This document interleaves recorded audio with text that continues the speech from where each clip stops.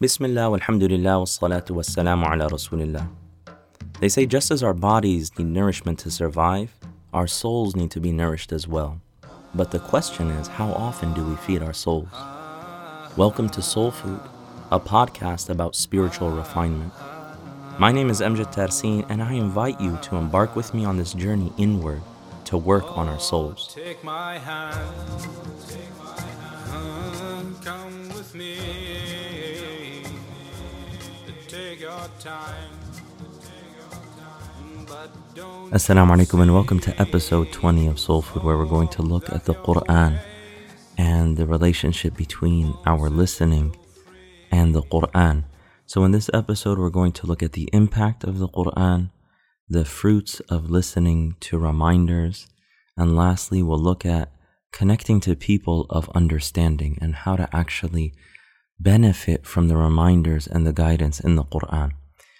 And as we enter into these last 10 nights, just a reminder to myself and to you as well, to really roll up our sleeves and to get to work and really make these last nights count, so that inshallah when we come out of Ramadan, we can say that we really put forth our best effort. And I ask Allah subhanahu wa ta'ala for tawfiq, for His enabling grace, for you and for myself and for the entire ummah and for all people seeking nearness to Him subhanahu wa ta'ala. We're continuing to look at Habib Umar's book, The Kingdom of the Heart and Limbs. And he says that one of the most important relationships between listening and the heart is listening to the Quran. And that the Quran really requires from us to reflect and contemplate its meanings and its lessons and the divine wisdom that comes down in the Quran. And it's not just about, as unfortunately many people really limit it to, it's not just about nice recitation and someone with a nice voice, but really pondering the reality that these are the words of the Creator and making sure that they resonate deep in your heart and soul. They're meant to speak to you at the core of your being. So we need to keep a strong connection to the Quran always, and that we need to listen to the Quran with our hearts. And Allah subhanahu wa ta'ala says in the Quran, giving glad tidings, good news and glad tidings to His servants. And the description that He gives of His servants in this verse is الَّذِينَ يَسْتَمِعُونَ الْقَوْلَ فَيَتَّبِعُونَ أَحْسَنَهُ أُولَٰئِكَ الَّذِينَ هَدَاهُمُ اللَّهُ وَأُولَٰئِكَ هُمْ أُولُو الْأَلْبَابِ. That give good news to my servants who listen to what is said and follow what is best. That they're listening and learning and reflecting, and that they follow the best of what they hear. These are the ones God has guided. These are the people of understanding. That we need to be people who listen deeply and follow the Quran and follow the reminders that we get to the best of our ability. And that is becoming a person of understanding in your heart. And Allah subhanahu wa ta'ala really lets us know that we can hear with our hearts, and that we can actually lose that hearing, lose that form of comprehension if we're not paying attention to the Quran. And Allah subhanahu wa ta'ala says, وَنَطْبَعُ عَلَى قُلُوبِهِمْ فَهُمْ لَا يَسْمَعُونَ. And we seal up their hearts so that they cannot hear.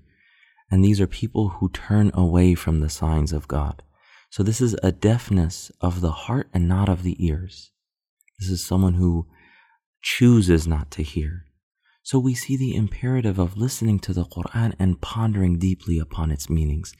This is, as they say, this is God's feast that He put upon this earth for our souls to be cultivated, to be nourished, to understand the meaning of life, to be connected to the Creator of the heavens and the earth, our generous Lord, glorious and majestic.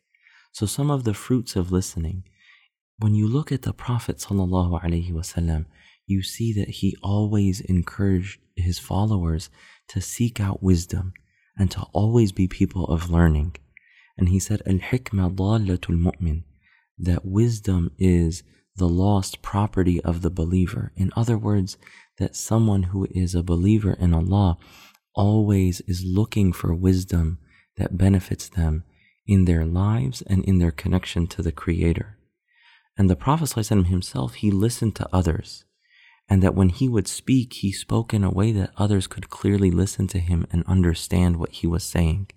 And sometimes he would even repeat things 3 times so that people could absorb his words and guidance.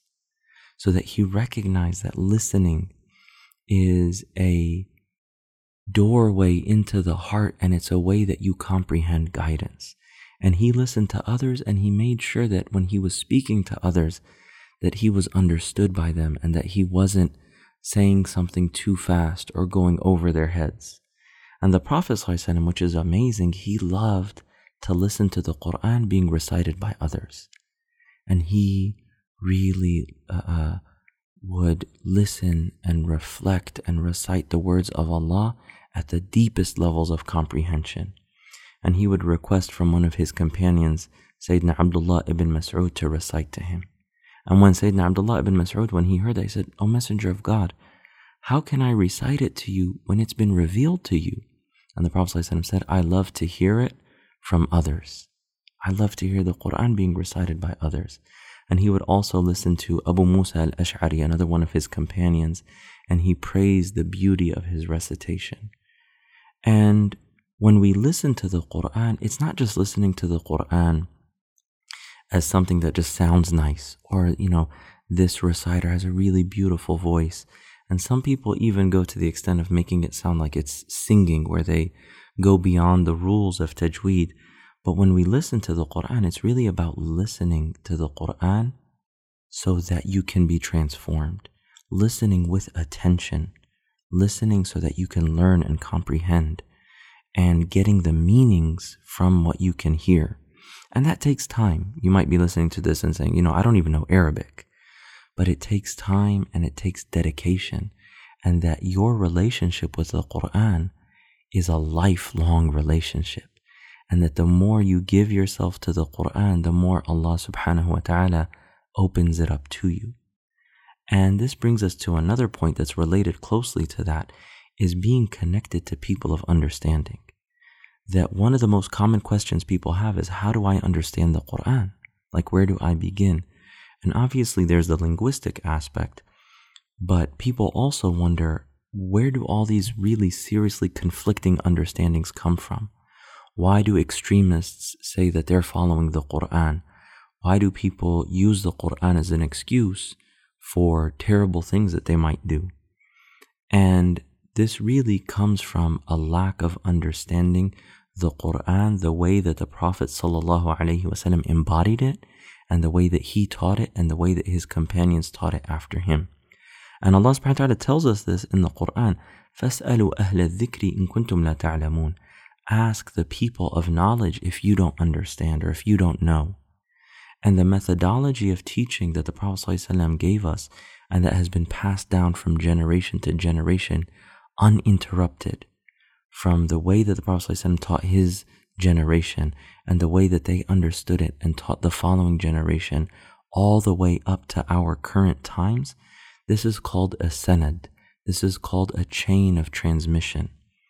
And we have to understand the Quran and understand everything in the deen through this sanad, through this uninterrupted chain back to the Prophet ﷺ.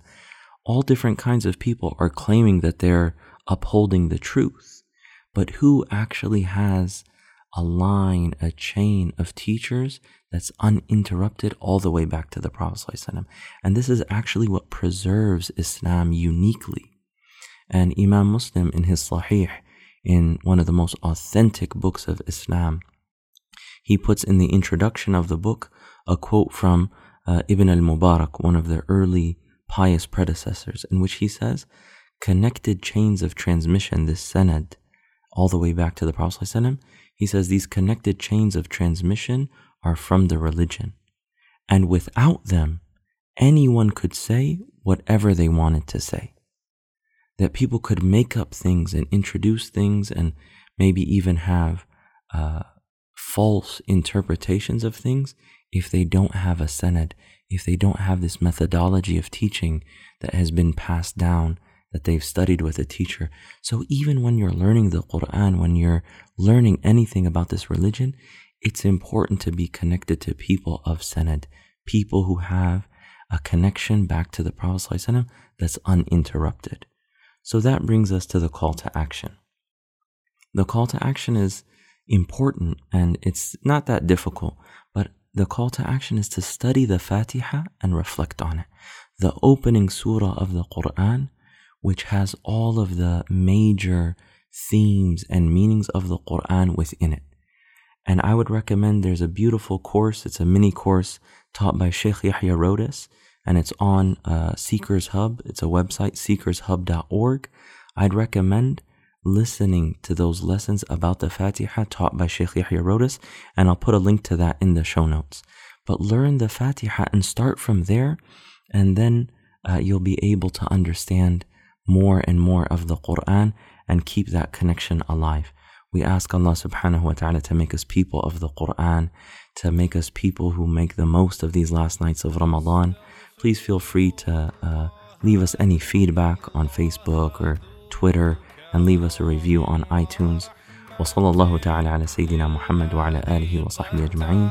السلام عليكم ورحمة الله. أستغفر الله إن الله ذو كرم ورحمة للذي قد تاب من زلالي. أستغفر